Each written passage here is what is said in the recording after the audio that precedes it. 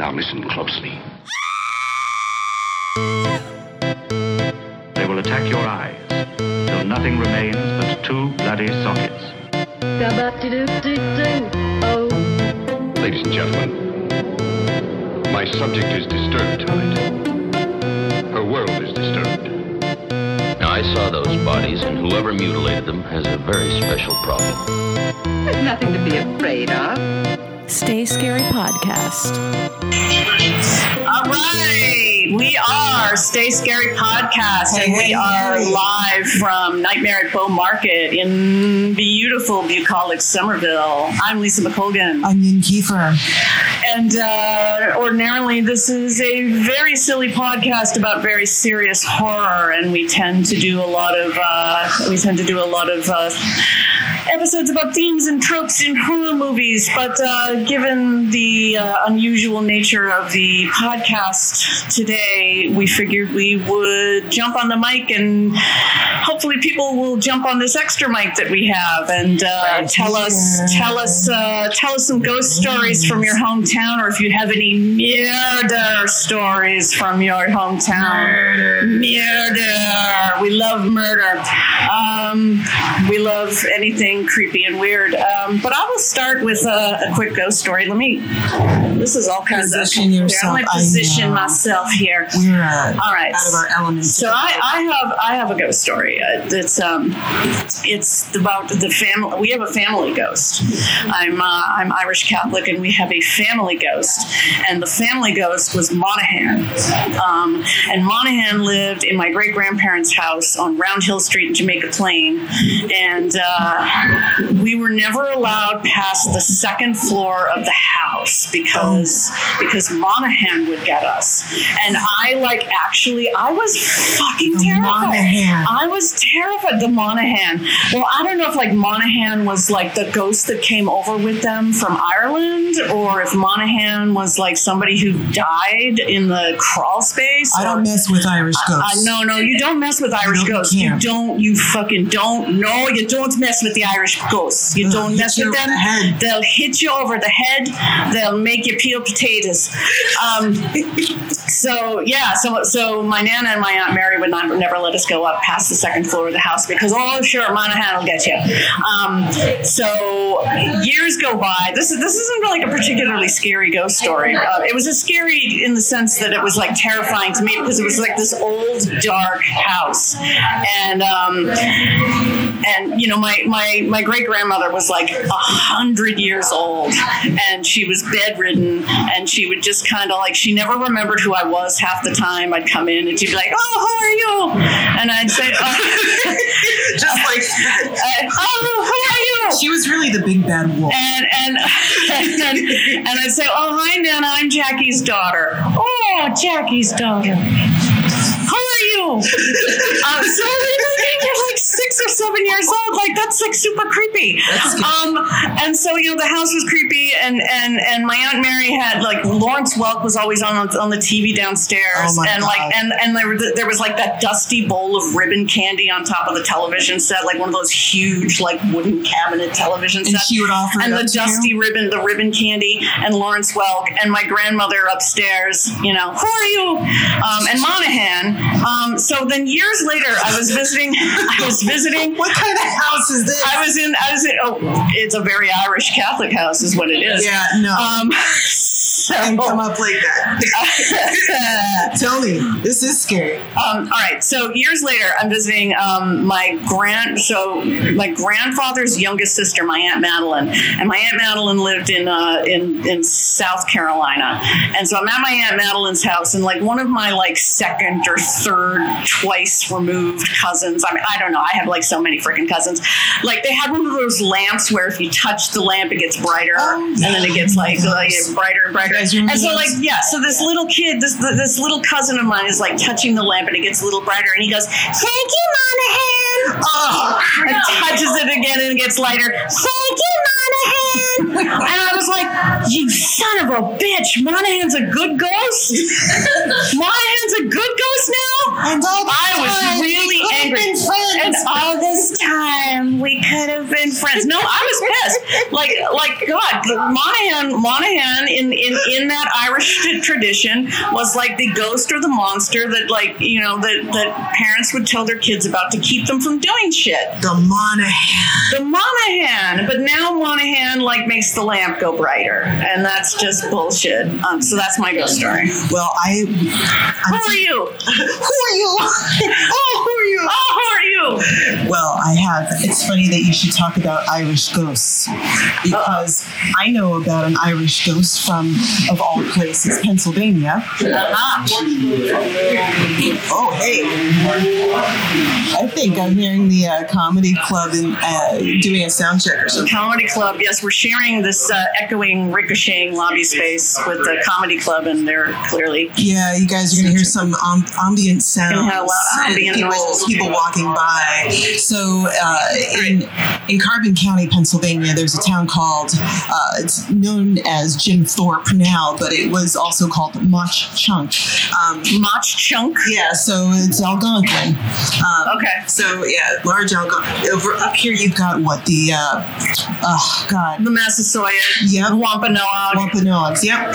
But in Pennsylvania had the Algonquin, and so Mauch Chunk was the name of the town. So in Jim Thorpe, Carbon County, a hangman proclaimed his innocence by so he was actually he's one of the Molly Maguires. Okay. And he was working in the coal mines, and he was accused of murder.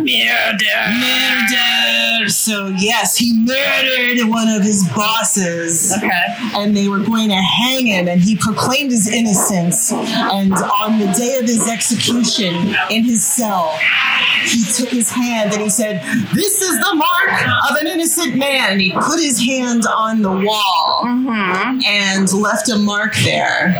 And to this day, there are tours of that prison, and that hand mark is still there. Wow. And they tried to scrub it away all of these years. So that was back in 1877. Okay. And he was cell number 17.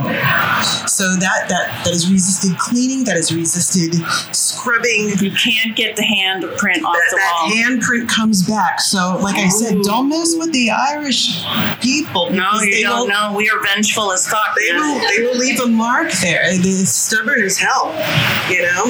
But yeah, the Irish and the Welsh were treated very poorly in the coal mines of Pennsylvania. Yes.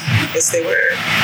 So that's my Irish ghost story from Pennsylvania. From Pennsylvania, the Pennsylvania Irish. Pennsylvania as opposed to the Pennsylvania Dutch. Which I grew up knowing too also. Yeah, we've got some other stories about haunted Somerville and haunted Cambridge. Okay. Let's tell the story about Powder House Square. Yeah. The story of Powder House Square. Is this like the whole story? Wow. Well, there's two different things. All right, I see. That's haunted Cambridge. Yeah. All right, so we're in the Ville. We're in the Ville. So, okay. Let's see. Mic thing. An ancient windmill once stood at the site of the Revolutionary War era powder house in Somerville, Massachusetts. The tower is located at College Avenue and Broadway. I love how we can hear the the hand dryer in here. It's like the wind's whistling through a haunted house. Like it's the mill. It's the haunted mill. It's the haunted hand dryer. So an ancient windmill once stood. Those are footsteps of doom. The footsteps of doom. An ancient windmill once stood at the site of the Revolutionary War era powder house in Somerville, Massachusetts. The tower is located at College Avenue and Broadway in a public park. The following story is associated with the powder house. The old powder house is so named because at the outbreak of the Revolutionary War, it was used temporarily as a magazine. But yes, a magazine, not like Cosmopolitan. But long before that, it was a windmill. Here in the old days, two lovers held their rendezvous. A sturdy and honest young farmer of the neighborhood. Sturdy and honest, because those two go together. If you're sturdy, you're honest. If you're honest, you're sturdy. Sturdy and honest young farmer of the neighborhood, and the daughter of a man whose wealth bloated him with purse pride. The father Oh man, I love that purse pride. bloated him with purse pride. I want purse pride. I myself am bloated with purse pride. I'm going to say next time I have a burrito, I'm bloated with purse pride. My burrito baby, I'm bloated with purse pride. All right, so he's bloated with purse pride, okay? So he's rich and he's a dick. The father held an elitist opinion of the farmer, and when it was whispered to him that the young pair were meeting each other almost every evening at the windmill, he contrived to surprise and humiliate them at the mill as punishment. From the shadow of the door, they saw his approach, and yielding to the girl's imploring, the farmer hid himself while she climbed to the loft. The flutter of her dress caught the old man's eye, and he rushed, panting, into the mill. For some moments he groped about, for his eyes had not grown used to the darkness of the place, and hearing his muttered oaths, mutter some oaths, the girl crept backward away from the stairs. I swear. She was beginning to hope that she had not been discovered, but her foot got caught in a loose board and she stumbled. And in her fall, she threw out her hand to save herself and found a rope within her grasp. Immediately, when her weight was applied to the rope, there was a whir and a clank. The cord had set the great fan blades in motion. Suddenly, a fall was heard. Then a cry. Passing from anger into anguish. She rushed down the stairs. The farmer appeared from his hiding place at the same time, and together they dragged the old man to his feet. At the same moment, when the wind had started, the blades he had been standing on one of the millstones, and the sudden jerk had thrown him down. His arm caught between the grinding surfaces and had been crushed to a pulp. That's nasty. He was carried home and tenderly nursed, but he did not live long. Yet before he died, he was made to see the folly of his scheme, and he consented to the marriage that it had cost him so dearly to try to prevent. Okay. Before she could summon heart to set the wedding date, the girl passed many months of grief and repentance, and for the rest of her life she avoided the old mill. There was good reason for doing so, people said, for on windy nights the spirit of the old man used to haunt the place, using such profanity. Sweet, it's a fucking swearing ghost. Using such profanity that it became visible in the form of blue lights dancing and exploding. So like they're like blue, like blue fuck bombs, like blowing up around the building. Fuck! Shit! All right. Oh, there's more. Well, no, that's just talking about what the mill was when it was used during the Revolutionary War. Oh, okay. Because So if you want to see some fuck bombs on Halloween night, go to this. Go to Powder House Square. Go to the corner of what is it, College Ave and Broadway in a public park. You can go to the tower. just down the street. See some fuck bombs. Yeah, it's pretty, I'm gonna go. pretty good. Yeah, and you'll see the big mill. Yeah, I thought the guy was decapitated. That's the story. No, he lost his arm. No, because if he was decapitated, they wouldn't be able to tenderly nurse him, and he wouldn't have been able to see the folly of his ways if he had no fucking head. Jesus Christ! Do you really want to see your daughter getting freaky with the sturdy and sturdy young farmer? Fables about our friends in Cambridge. Just next door, the town next door. Yeah. So there are a couple of places. So I guess the Cooper Lee Nichols house on Brattle Street. Okay. You know, you're minding your business, right? Yeah.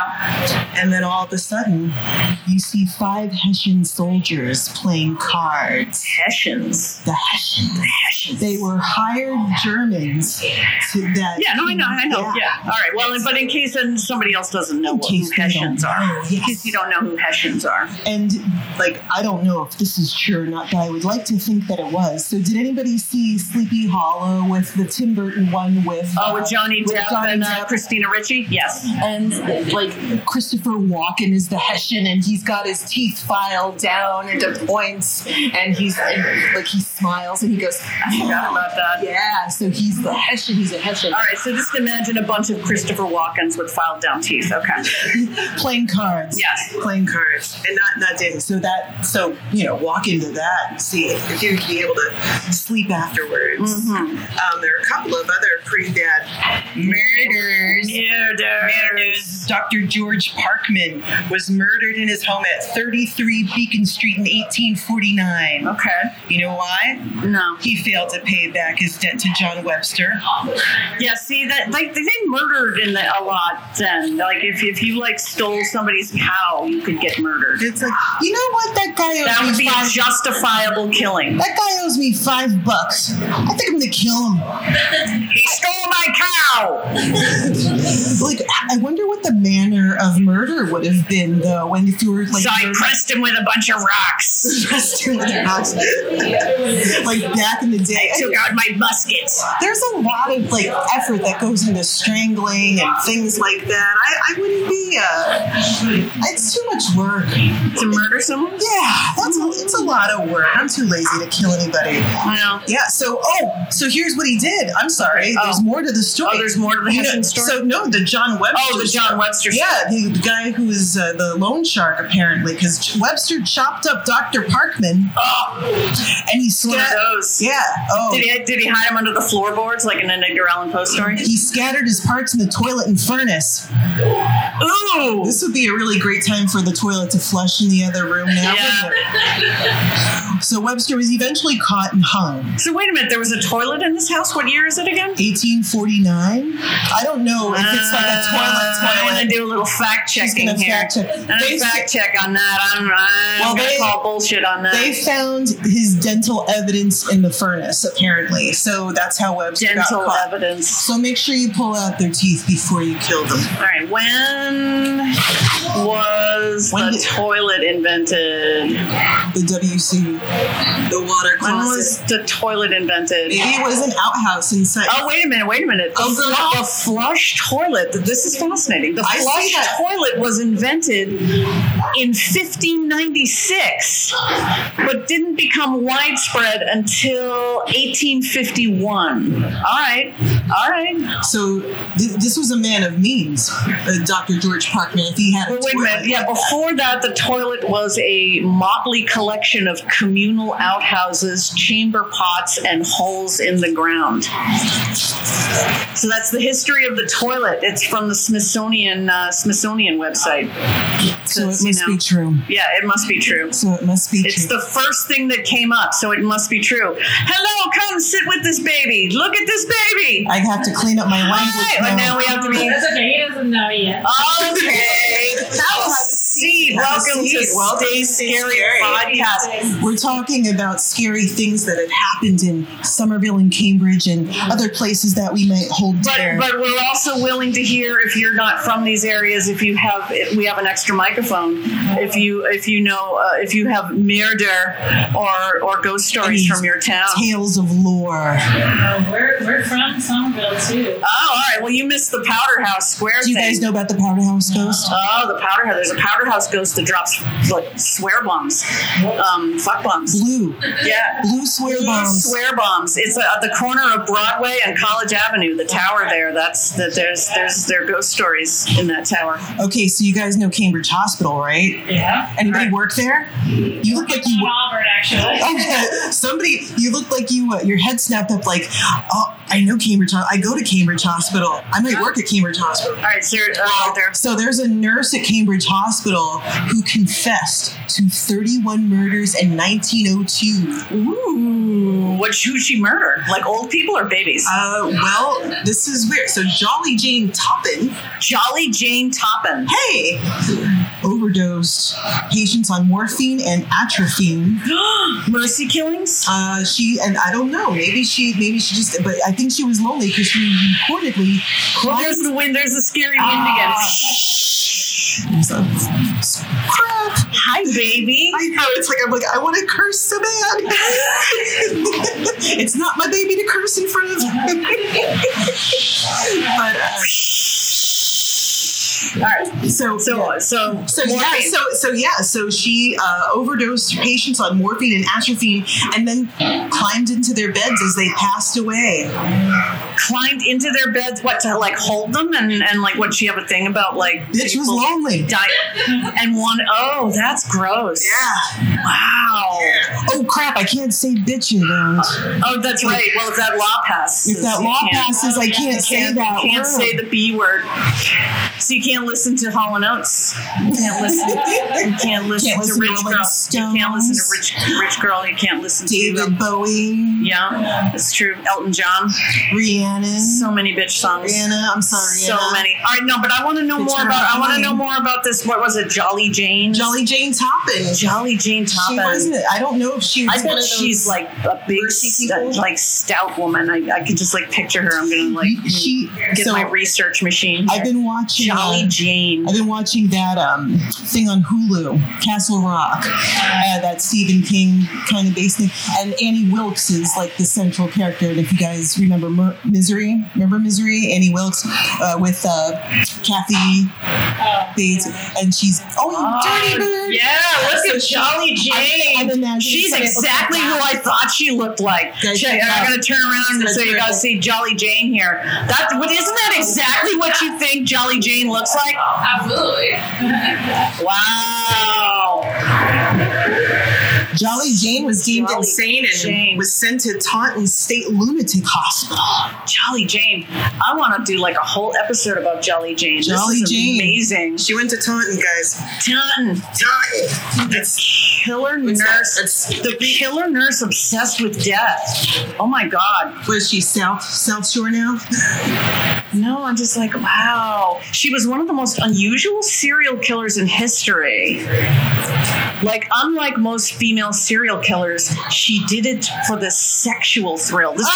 Because female serial killers, like especially around this time, they were the Black Widows. So they would like use arsenic and they would kill off their husbands, you know, and get money that way. So they were Black Widows. So female serial killers around this time did it out of necessity, out of financial necessity. But Jolly Jane did it because she got her jollies. As her victims lay dying, she got a powerful erotic charge from holding and caressing them. This is so gross. I was right. This is so gross. She got into bed with them.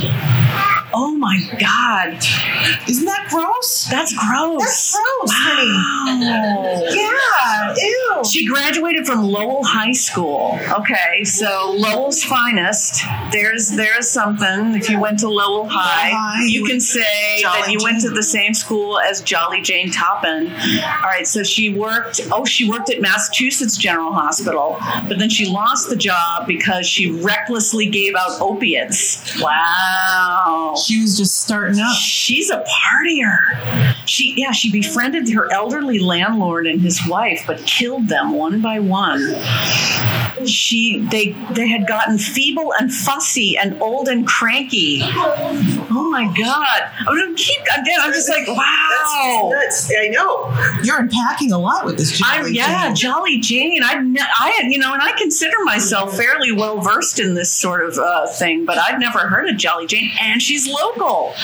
That is fantastic. You can do a whole tour. You can go to Taunton State Hospital, Massachusetts General Hospital, and do the Jolly Jane tour.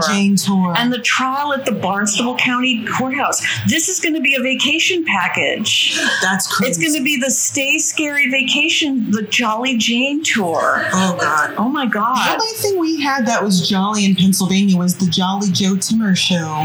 And he played polka music. That's horrible, too. That's horrible, too. I am like absolutely obsessed now. Mesmerized by this. All right, so you guys remember? Okay, so we talked about Sleepy Hollow a little bit, right? So how many of you have driven down through New York to New Jersey, and you get right before you get on the Tappan Zee Bridge? There's the exit for Sleepy Hollow. Do you guys remember that at all? So every time I see that exit, I think about the legend of Sleepy Hollow, and that's a big thing around this time of year. Of course, we've seen the Disney one and the Tim Burton one, and there are like all the little TV things but Ichabod Crane was a real guy. Washington Irving, he liked to make up Yankee names, but this Ichabod Crane was an actual real name, and he was a soldier.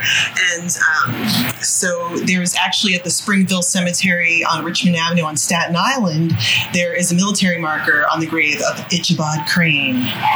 Ichabod? Ichabod. Ichabod? Ichabod Crane. Oh, God. So Colonel Ichabod Crane definitely existed. And there were some other funny names that Washington Irving liked to make up for Yankees.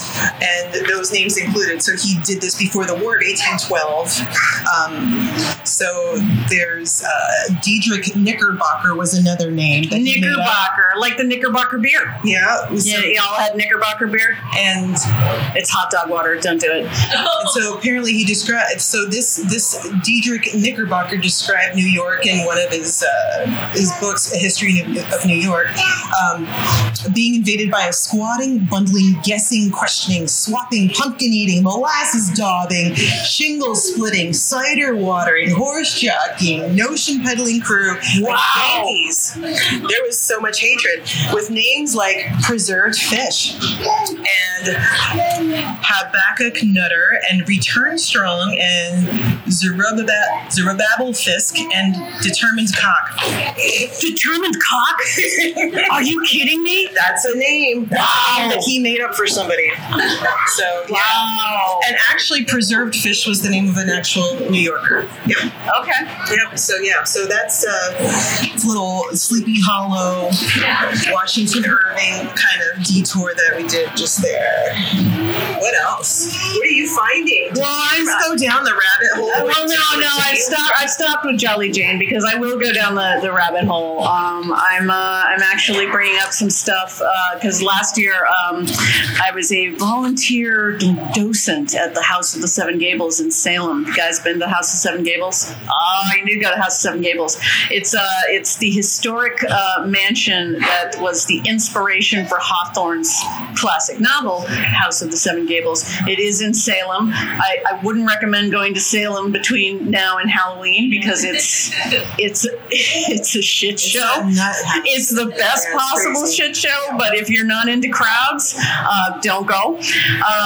So I'm looking at a history of manifestations, and I'm just going to give a shout out to my friends at the Gables, my H7G crew. What's up? Miss ya. Coming soon. Manifestations at the Turner Ingersoll. The name of it is actually the Turner Ingersoll Mansion, but let's see. Water faucets and lights go off and on all by themselves. A strong, unknown, benign presence is felt throughout the mansion. I can attest to this. It is a very, there's nothing,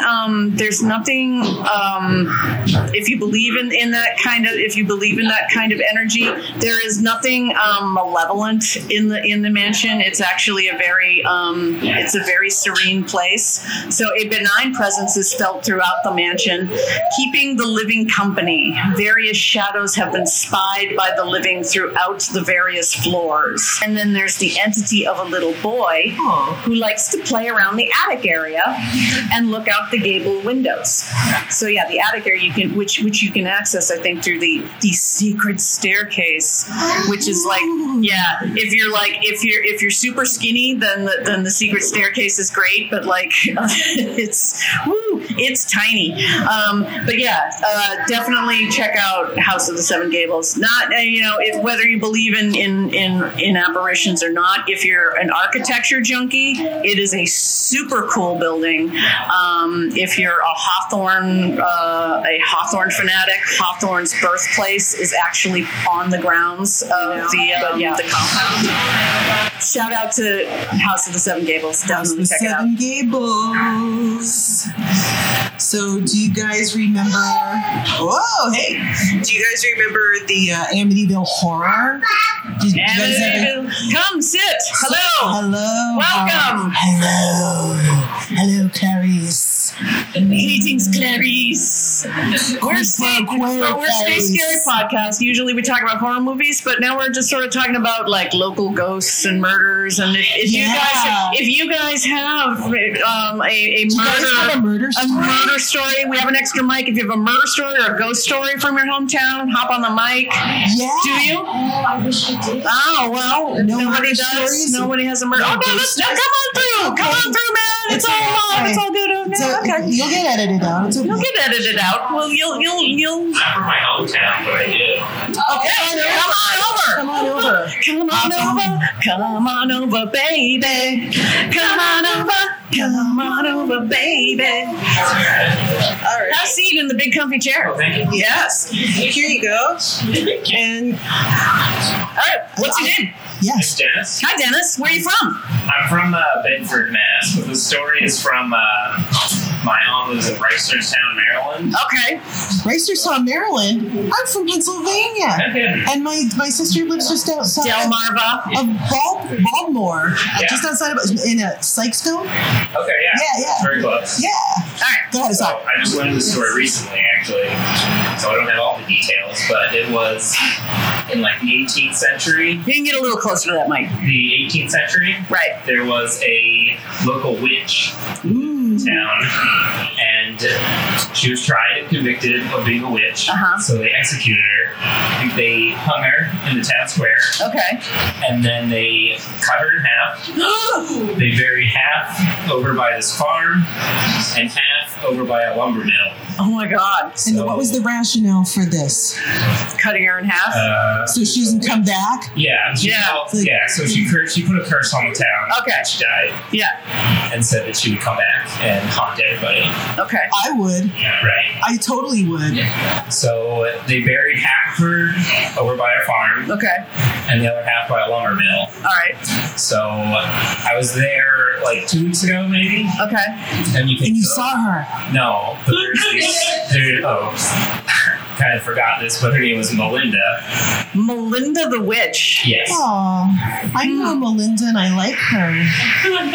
Just don't. All right. No. Cool. I'm down with Melinda the Witch. Melinda the Half Witch. Melinda the Half Witch. So Like Harvey Two-Face. Let Dennis finish the story. I'm sorry, Dennis. I'm so it's okay. It's your podcast. So my cousin and I went to the farm. Okay. And there is a stone that's carved and says Lower Melinda. The story is if you visit one half of her, she moves closer together underground. And eventually she'll come back together and haunt the town. Wow. Oh my gosh. So we have to just keep visiting her. Yeah, Melinda. I just like Lower Melinda. I want to have a band called Lower Melinda. I don't have a picture, but I took a picture with the stone. My cousin did. So. Oh, Lower Melinda. All right, I'm looking this shit up. Lower Melinda. I do believe you, but like, I mean, I've already gone down the rabbit hole with Jolly Jane. Now I want to know about This is Lower awesome. Melinda. That's a great story. Good. I'm glad you like it. Yeah. Thank you, Dennis. Dennis, what Dennis, else? You got another one in there, don't you? Upper and Lower Melinda. There you go. Strange Maryland Travels. Wow. So wait, wasn't it Burkittsville, Maryland, where they did the Blair Witch. the Blair Witch Project? I didn't know that, but yeah. Did you? I hated Blair Witch Project. I'm so scared. I hated Like the that snot movie. coming down her nose and like the camera like up the girl's nose and everything. Yeah, just like that. That was scary. I was scared. I love No, this. but that. So Upper and Lower Melinda. Yeah. Where is Lower Melinda's grave? Answers.com. Yeah, so I've been to Lower Melinda. I think it's unmarked. So It's unmarked. yeah. Lower Melinda. You know, that's Wow. that's just crazy. All right. Crazy. Dennis, are we holding you up? No, You good? No, all right. All right, well, it says here, like, You can tell us anytime. Upper Melinda's grave. They know where Upper Melinda's grave is, but they don't know where Lower Melinda's grave is. That's the opposite That's of what a you just said. lie from hell. That is the opposite of what you where just Lower said. Melinda is. Wow. Dennis would know his Upper Melinda from his Lower Melinda. Dennis knows Lower Melinda. Don't you, Dennis? That doesn't sound very good. All right, wow. So I've learned much already today. I've learned about Jolly Jane, and I've learned about Lower Melinda. This has been a very productive evening so far. So yeah, so does anybody else have any spooky Murder? stories? Any murder stories? Stories of murder, mayhem. This guy's got a murder story. You got a murder story? Ghost story? Murder story? Damn it. You guys killing it over there. Thank you, Dennis. Thank you, Dennis. Yay. You have a story. Oh, she has a story. A murder story. Murder story. What's your name? You've been so great. You guys came early. You couldn't wait to hear us. It's so flattering. What's your name? Marisol. Hi, Marisol. Hello. I'm from California originally, Okay. from Moreno Valley, which is small, small for Southern California, but still relatively large. Town in Riverside County, so 60 miles southeast of LA. So the summer before I started high school, it's common for people in my district or in the school district to take summer classes. Okay. And this one was down the street from the high school I was supposed to be going to. So she was on her way from summer school, and normally she walks with her boyfriend. Okay. For whatever reason, her Boyfriends? boyfriend. Oh, boyfriends. Oh, okay. Yeah. Don't judge. But for whatever reason, her boyfriend couldn't walk with her. So Okay. they said, okay, we'll meet up later at a friend's house. But then she never turned up to her friend's house. Uh-oh. And her sister tried to get a hold of her and couldn't get a hold of her.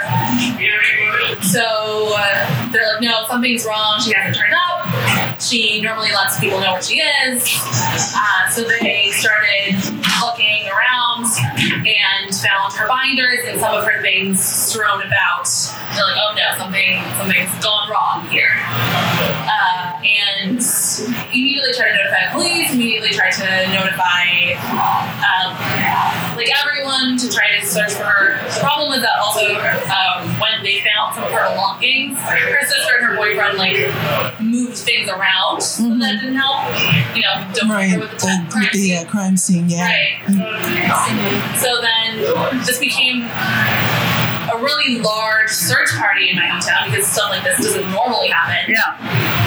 And it kind of went on for a couple of weeks or even a month. No one knew where she was, and everyone was really worried, and they were candlelight vigils. I actually know her cousins. Wow. Because we went to middle school together, we were in the same high school. And eventually they did find her in a field, and she was partially naked, and her body had been out there for a while. So because of the way that she was there, they assumed that it was some sort of sexual assault. Yeah. Of course. Yeah. Yeah, so they ended up finding surveillance footage, I think from a neighbor's house, that found her walking along the street, on the way to her friend's house. And there was a car that passed her And then later they saw footage of the car coming back around. Yeah. Yeah, so they determined, okay, this is the make and the model of the car, and this is who was registered. Come on in, sit down. It's a live podcast. We're talking about murder and ghost stories. Murder. Go ahead. Yes, and the person who murdered her actually ended up moving shortly after. Yep. Moving to Long Beach, which is about 60, 70 miles west of us. And it probably took a year or 2 years before they actually got enough evidence to convict him, because when they had found her remains, they had found some DNA on one of her earrings. Yeah. But she wasn't in the system at the time. Okay. So it wasn't until a year or two later that he ended up getting arrested for something unrelated in Long Beach. Okay. And his DNA ended up in the system, and that's how they determined. And they matched it from an earring. Yes. That's crazy. Yes. And the trial took forever. Like, this happened in 2010. Okay. And he wasn't actually found guilty until this year.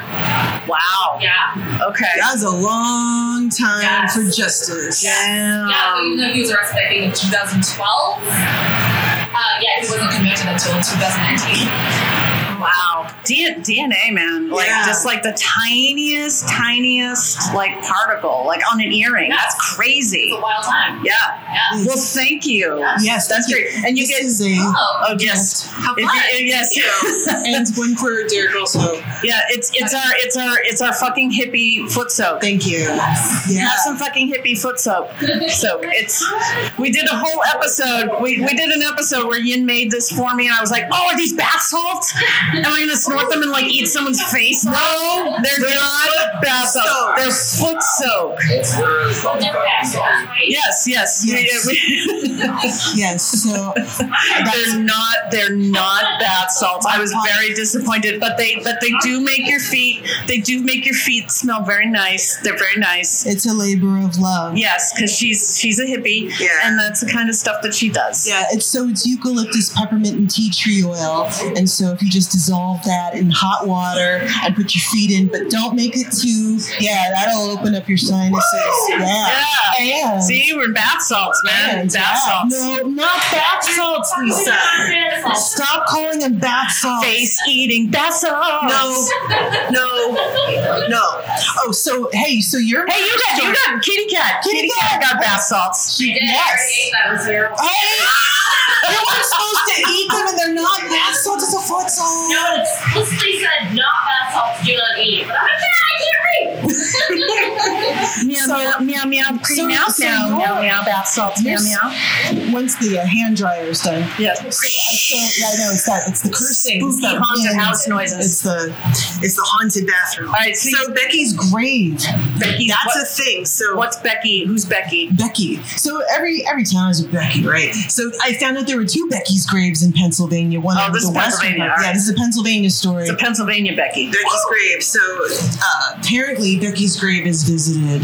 Now there's so many rumors about Becky's grave that like Satanists come to visit, the Hells Angels hang out there and keep a vigil over it. Wow. And then I heard it was like the pagans instead, and and you can see that people have done things, but the actual story, according to the Morning Call, is that the grave of Rebecca Ann Brown was desecrated 2 days before the scheduled beginning of a trial in Lehigh County Court for 2 of the 3 Utes charged with her death. The frozen body of Brown, 13, formerly of Catasauqua, that's another one of those Algonquin names, Catasauqua, was found December 24th, partially submerged in a creek about 180 yards west of Front Street in Catasauqua, or Caddy as the locals like to call it. Okay. Whitehall Township police reports indicate the desecration was discovered Saturday by Miss Brown's mother, Karen Ann Brown of New York City, who was visiting the Fairview Cemetery grave site in the West Catasauqua section of of the township. So there was a jury trial to begin for Timothy Fenstemaker of Whitehall, Edward Gray of Copley, and they were both charged with homicide, rape, indecent assault, criminal conspiracy, and underage drinking. And then there was a third Ute, Brent A. Smith. Ute. Y-O-O-T. Who was reportedly involved in the homicide and entered a guilty plea to a charge of voluntary manslaughter and has agreed to testify for the Commonwealth. So anyhow, there were lanterns, prisms, religious statues, and candles stolen from the grave site, and flowers planted on the grave were uprooted or torn off at their roots. And you know what? I do have to say it takes a special piece of shit to desecrate a grave. Yeah. I have to say. Yeah. And so anytime I see any of that stuff happening, I say a prayer for the family in my head, and I also hope for justice for that person, because who does that, right? Who does that shit? So is this why Hell's Angels and pagans protect Becky's grave now? I guess so. So I guess her father apparently was either a Hell's Angel or a pagan. He's one of those biker gangs, and the biker gang community, apparently they do take care of their own. So there's a biker code for real. I had an English professor in college, Mark Tiger Edmonds, and everyone did call him Tiger, and he had long hair, and he kind of had this Johnny Cash type voice, and he always had his black Labradors with him. But he was and he always rode BMW bikes. He always rode BMW bikes. Fancy. He's got a couple. He writes epic motorcycle poems, like not epic cool dude epic, but epic as in rhyme of Homer's. God damn it, Iliad, you're the rhyme of the Ancient Mariner type. So epic motorcycle poetry, and he's got a book called Gather Round Me Riders, and so he talks about there is a code among bikers. They are gentlemen. Yes, they are. So if you're a biker and you're listening to this podcast, and God bless you. Yeah, God bless you.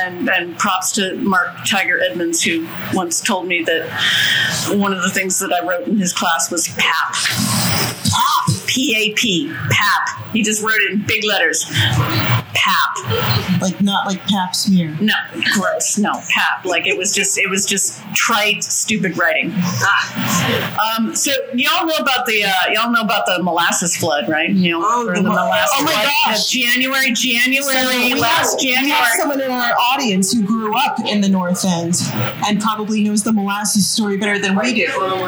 Yeah, come here. No, Tell really? us. All right, all right, Come on, jump on the mic. Right, it's okay. But I grew up. It happened right in front of the. So the tank was the molasses tank was 2.5 million gallons of molasses. I was alive, it would have drowned. And on a hot summer day.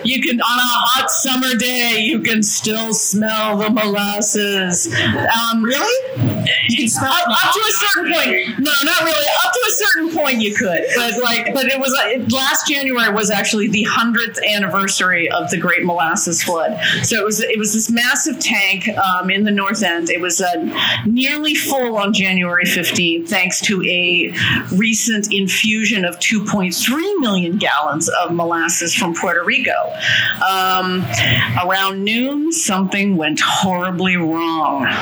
Witnesses later recalled hearing a noise like gunfire as the tank's rivets popped and the steel sides ripped open.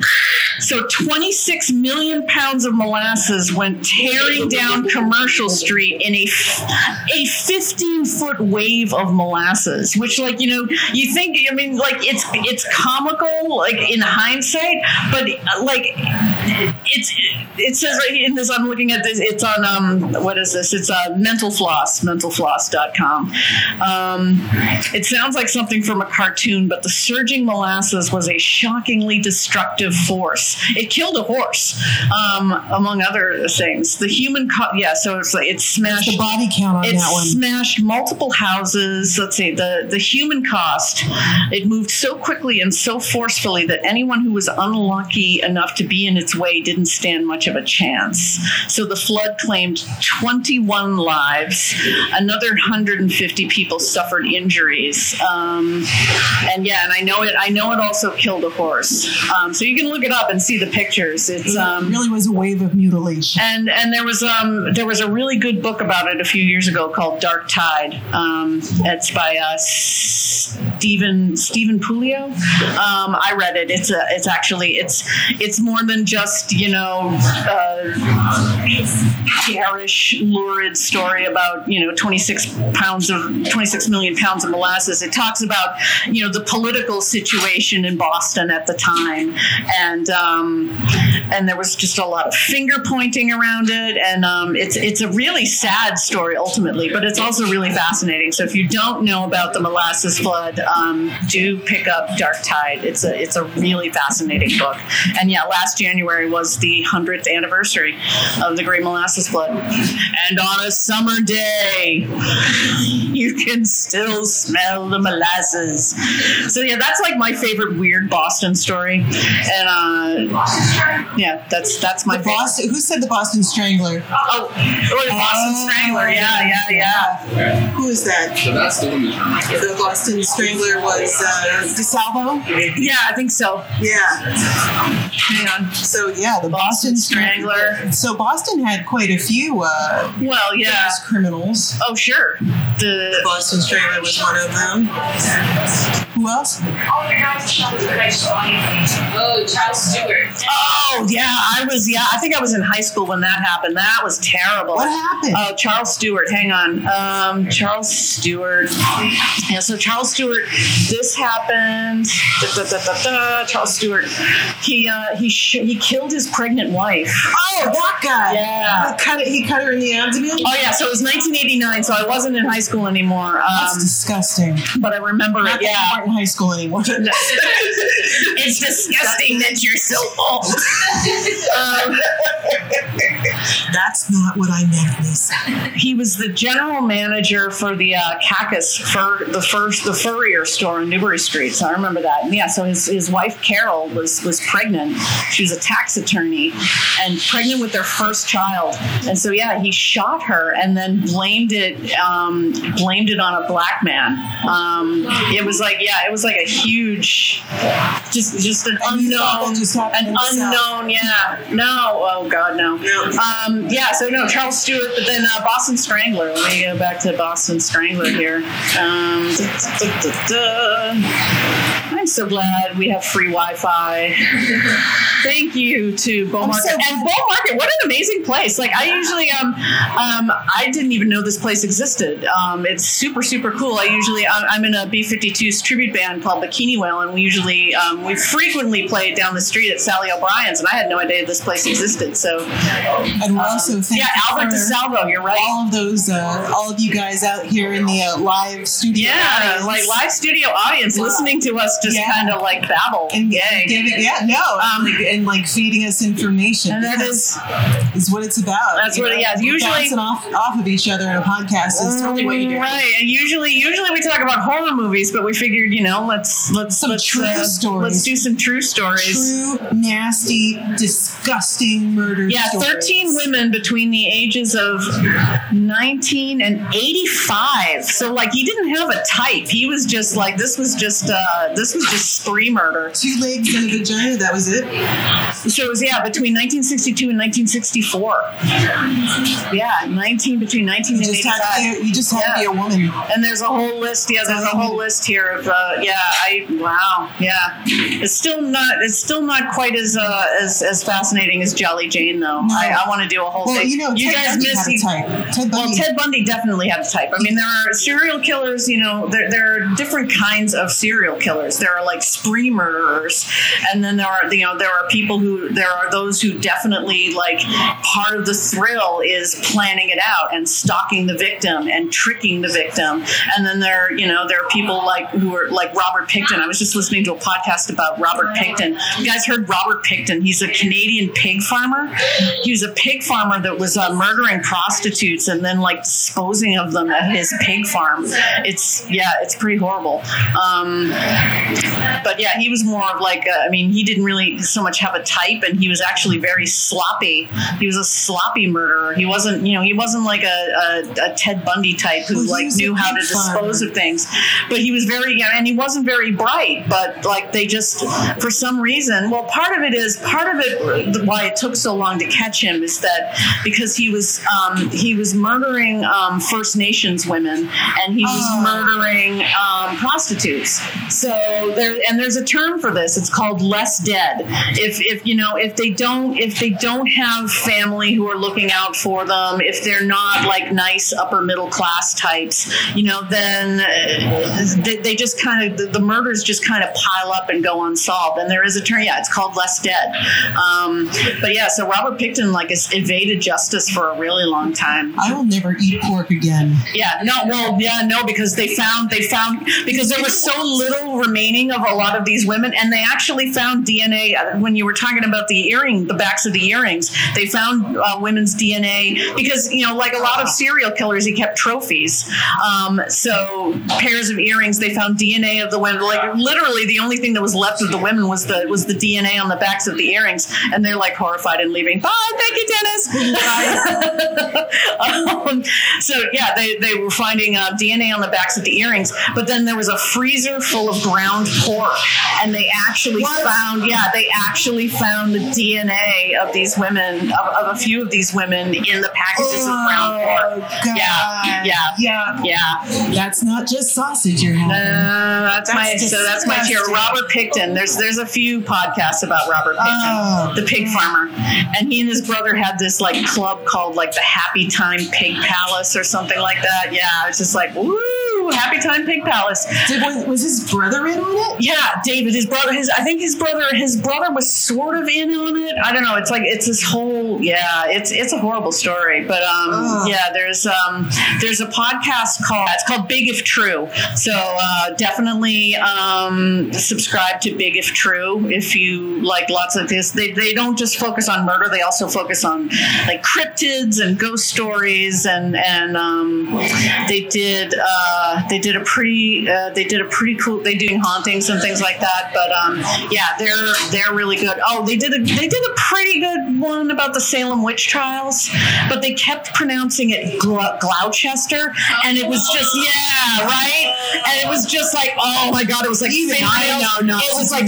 fingernails on a chalkboard. Like, man, it was a great episode. And they actually there's a theory about that's been since debunked, but like I've heard a lot of podcasts about the Salem witch trials, especially about now, where it's called the ergot theory, and they say that the reason why the girls went into this hysteria and the town was in this witch panic hysteria was because of this mold on the rye.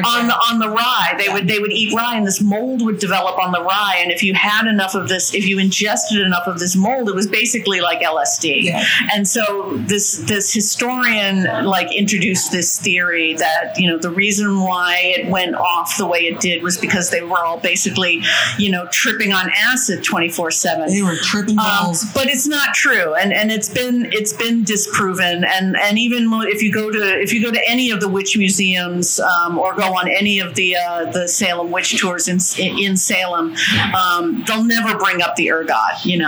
Someone in the crowd would be like, well, I heard that they were hallucinating on this mold that was in the rye, and it's not true. But on the Big If True podcast, they did mention it, and they did say not likely, because really what it is, it's just a case of mass hysteria, and you can see it, it still happens. People, you get enough people together who are fueled by fear, and in Salem there were a lot of things, going against them. Fueled by fear. That doesn't sound like anything we're experiencing now, does it? So they're fueled by fear. It's a Puritan village. It's Calvinist. They absolutely believe in Satan. They absolutely believe in the devil, and they're also facing constant invasion from the Native American presence. Didn't want them there. So and it's cold. It's dark, it's damp, and there are also, sort of personality clashes going on with the two, Salem Village and Salem proper, and these like political rifts going on with that. And so basically, it was mass hysteria, and it's really a sad story. And if I do recommend, don't go to Salem right now. Don't do it unless you really want to. I mean, I enjoy it. When I was working at the House of Seven Gables last fall, I really enjoyed the insanity of it. But if you're not into crowds, don't do it. Wait till postseason, and then take your tour of the Seven Gables, and go to the Salem Witch Museum. Go to the Salem Witch the Witch Trial Memorial is actually really nice. It's very it's very understated, but it's very cool. But yeah, so Ergot Theory, no. Big If True podcast. Big ups to them, but it's Gloucester. Thank you. They just put a big red chair like right in front of Kevin, and he looks like he's gonna get trapped back there. Yeah, I mean they're penning him in. That's my husband over there. Hi, Kevin. He's so patient, like following me around on my hijinks, my horror hijinks. So both Lisa and I are dressed up. Is he gonna take the mic?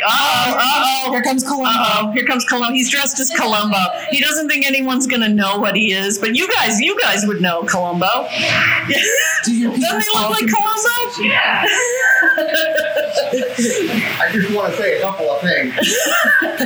Columbo and the Boston Strangler. Boston Strangler. He actually lived in Malden. Oh, yeah, because we're from Malden. Yeah, we're from Malden. I'm We from live Malden. there. We live in there. Malden. Kevin and I are a mixed marriage. I'm from the South Shore. He's from the North Shore. Yeah. And we make it work. Yeah, we make it work. We do. Because we both know how to say Worcester. Yes, and But, Gloucester. So Albert DeSalvo lived on Florence Street in Malden Okay. for quite a while. And Florence my Street. I parents- know exactly where that is. Right, and my parents had an apartment on Florence Street. Ooh, yeah, because they were married in the early 60s. Yes, they were married in 61. And they lived Wow. on Florence Street from 61 until they moved to Spruce Street in 64. Okay. My mother said, because at the time my father was working overnight shifts as a truck driver. Okay. And there was the house they lived in, there was 3 apartments in the house. And there was a nurse that lived on the 2nd floor. And my parents were up on the 3rd floor. And the nurse knocked on my mother's door one night and asked her if she could sit with her for a while because she thought she heard somebody at the door. And this was before anybody Like had an inkling of before there had been some murders that they didn't really suspect. One of the things about the DeSalvo case is that they didn't really connect a lot of the murders together for exactly the reason that you were saying. Yeah. But tight. Yeah. There didn't seem to be a pattern. It wasn't a pattern. So nobody really knew. And also, he tended to, he was active in Boston. So he went outside of Malden to do his murder. He left Malden, Rock City. They don't know if that was ever really the case or if it was like a straight path. But my mother just remembered after. Wow. I I don't know if I knew that story. Yeah. Wow. Okay. That's crazy. Great, right? Yeah. So So that. you never know what's going to happen. You never know. No? You never know. And, you could have a serial killer living down the street from you. You don't know. What are the odds? I don't even know what the statistics are. Of actually knowing a serial killer Of or somebody being like one out of so many people, a serial killer. Like what is the statistic on that? I'm off duty. I'm not doing that. Do you have a murder story or a ghost story from your hometown? You look like you have a story about murder. That mustache is killer. The handlebar mustache you got is pretty killer. That looks like it, but I don't. Wow. What about this beautiful fairy princess here? What about you, dear fawn of a woman? Dear fawn of a woman, leaping gazelle of a woman? What are you, Dionysus? I'm a worshiper of Dionysus. I knew it was a Dionysian. So Miss Dionysian. Do you know? Is there a murder or a ghost story from your hometown? Well, Come sit in the big comfy chair. Tell us a story. Where's the microphone? Is the microphone over there? Columbo, what did you do with the microphone? There you go. Thank you. Hello, beauty. What is your name? my name is Julia. Hi, Julia. Oh wow! Look at all these creepy people. I love it. People. I love you. Wow. I love you, creepy people. Yeah. All right. So, Julia, tell us a story. Where are you from? So I'm from Springfield. Okay. And I think the biggest ghost story in Springfield is the, now we're going to forget the name of the theater, it's going to come out wrong, but there was a jail in Springfield that was haunted for a huge amount of time. Yes. And Talk a little bit more into the mic. Swallow that mic, Julia. so there was a jail in Springfield that was haunted for a huge amount of time, and it closed down, and there was, it was kind of empty for a bit. Sometimes there were tours, people were just getting supernatural, and it ended up closing down because things got way too intense. Jails hold a lot of energy. Yes. Like, yeah. Oh, yes. And even now, even though it's been torn down, there's still, just people think that there's weird things that go on there. That's kind of lingered on. Yeah. I think that's the biggest thing from where I'm from today. From Springfield? All right. Yeah. Springfield. Yeah, jails, mental hospitals, they all like maintain like really funky energy for sure. Oh, yeah. Yeah. Massachusetts especially, I feel like we've got quite a lot of haunted places. Yeah. I mean, I totally agree. Yeah, and that's exactly why we're talking about them. It's a long, bloody history. There's a prison in Boston that's now a hotel. Yes, and can you imagine? What is this? What is it? Charles Street. Yeah, Charles Street. Yeah, so they turned it into a hotel. It's crazy. I mean, I remember when I would be. Yeah, I would get really, really drunk. So like, and people who are old enough to remember this, like you'd get like really, really like shit faced and it'd be like 2:00 in the morning and you go to Buzzy's. Yeah, you go to Buzzy's, dog, right? And you get those like greasy wedges of potato. And I would like sit there like, drunk and like eating my greasy wedges of potato and looking at this like abandoned, prison. And it was like so spooky. And yeah, so they turned it into a jail and they have a bar called Clink. I want to go there. True. Yeah. I want to see if I can feel the creepy vibes. I wonder if it's like the Overlook Hotel, where the Overlook, which is a pretend place. It's not a real place. Well, no, there are actually a couple of different hotels that are associated with the Shining Hotel. There's the one in Colorado. There's one in Oregon that they used for the exterior shots in the movie. I went and had lunch there because my cousin was getting married out in that area, and I'm Did they have the maze? Did they have? No, there was no hedge maze. The hedge maze was built and brought in, so the exterior shots of that hotel are the Timberline. It's called the Timberline Lodge, and so we're driving up there, and like I don't know what I wasn't thinking. I'm just like, why is this place so creepy? Why does it look so creepy and familiar? My mother just looks at me. She's like, "It's where they filmed The Shining, you dumbass." And I'm like, "Oh my God, it is!" Yeah. So there's the Timberline, and then there's there's a couple of different ones. So the Timberline is at Mount Hood. So the interiors of the Overlook are based heavily on the Ahwahnee Hotel in Yosemite, and then the film's Colorado Lounge is a near copy of the Grand Lounge at Ahwahnee. Colorado Lounge. You just made me think of something. So the Lizzie Borden house. Has anyone stayed at the Lizzie Borden house? It's like, oh yeah, go ahead and stay there. It's a bed and breakfast now. I want to go. I definitely want to stay at the Lizzie Borden house for sure. Fall River, otherwise known as the Riv. I would definitely stay there. You get some of these. Yay. So that's a foot soak. They're not bath salts, Lisa. They're bath salts. They'll make you eat someone's face up. No, you're supposed to dissolve them in hot water, soak your Tootsies in there.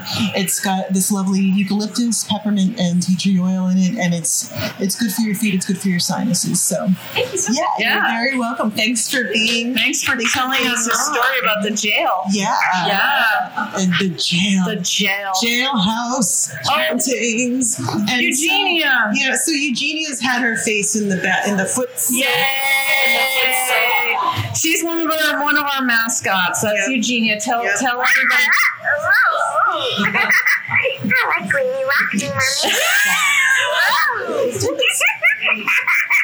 She's yeah, you are silly. I love her. She is one of our mascots. Hi, Mommy. Yes. Okay. You can shut Eugenia up at any point, and I would be really happy. So there's Eugenia is one of our mascots, and then this is Tiny Nosferatu, and you're all welcome to come up and give him a squish. He is a little crocheted Nosferatu that my mother made for me because my mother is also a freak. Touch him, love him, Tiny Nosferatu. Smell everything. Tiny Nosferatu. She also made me a Cthulhu. But that's yes, because my mother's an absolute freak. Come see. Hi, this Tiny Nosferatu. Bless. Yes, Tiny Nosferatu blesses you all. Blessings upon you from Tiny Nosferatu. Smell that doll. Thank you all so much for sitting and indulging us in our weirdness, and listen to us wherever you listen to podcasts. Ooh, it sounds like things are going full swing next door. Oh yes, that's right. We get the comedy club next door. The comedy club next door upstairs at Bow Market. Yeah. And if you are not here on the 26th, there's some other events going on here. I suggest you go to their website and check it out. We also want to thank Bow Market. We want to thank We Thieves. Who, yes, if you haven't been to We Thieves, fabulous We Thieves. Yeah. So thank you guys for all coming to listen and sharing your stories. And this should go out Monday? Because Lisa's got 2 parties tonight. I have 2 parties tonight. And she may not be able to edit tomorrow. I actually am probably going to venture into the bowels of Salem tomorrow because I am just that insane. So, yeah, I'll probably edit this week. We usually... special Halloween. We usually launch on every other Monday. So we actually had an episode last Monday. Siblings. So, yeah. Check that out. Go to episode 10. Yeah, it won't be out this Monday. It'll be out next Monday. All right. Yeah. So that would be after the Day of the Dead. After the Day of the Dead. And yeah, so once again, we are Stay Scary. Yay! Hey, thank you. Thanks. That's not for us. We are Stay Scary Podcast. We are a silly podcast about serious horror. We usually do horror movies, themes and tropes in horror movies, and yes, show them your ticket. And by all means, show them your ticket. Your tickets to hell. Ticket to paradise. I have a ticket to hell. We're a fairly new podcast, but we are available wherever you listen to podcasts. And I am Lisa McColgan, and my B-52's tribute band, Bikini Whale, is playing at the Square Root in Roslindale next Saturday night. So if you like the B-52s, do check us out. Yin, have you got something going on that you want to talk about? I am not in a cool band like you are at the moment, so no. Yeah, but you don't. But you do other shit. No, I do. So I am doing I'm co-facilitating a workshop in Burlington at Roots Yoga, and it's a yoga and massage workshop. And so sounds kinky. Yeah. So you get your bliss on for about an hour and a half, and you stretch out and relax and meditate and get a little neck rub, shoulder rub, back, low back. She's very good at it. I like to think so. When is that happening? With the goat yoga. I want to do goat, dude. I want to do goat yoga so bad. Goat yoga. Have you done it? I've heard bad things about goat yoga. I know, but it's baby goats. It's a fad. I know, but it's baby goats. It's baby goats. I would do Black Phillip yoga. You know Black Phillip from The Witch, like the goat from The Witch. That's a great movie. I love that movie, and And I still haven't. I still I'll tell you guys this. haven't seen the lighthouse. I have to go see the lighthouse. The lighthouse looks good. So the other thing I wanted to tell you is like on Wednesdays, Spa Yoga at Borealis Yoga Medford, 9:15. So if you are in Medford, you can visit Borealis' beautiful new studio. They've got 2 yoga rooms now. They have a wellness room, and upstairs they will have an Ayurvedic cafe. So if you are into, hippie. hey, what can I say?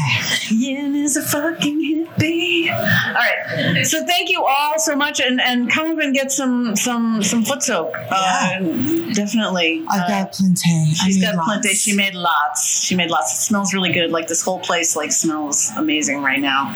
My sinuses have never been so clear. All right. So thank you all for sticking around, and do listen to us. We're on Google Play. We're on Apple Podcasts. We're on Spotify, Stitcher, Podbean, wherever you listen to podcasts. Just look up Stay Scary. The logo will feature Tiny Nosferatu. You can't miss us. Thank you so much. Thank you. Bye. There's some more.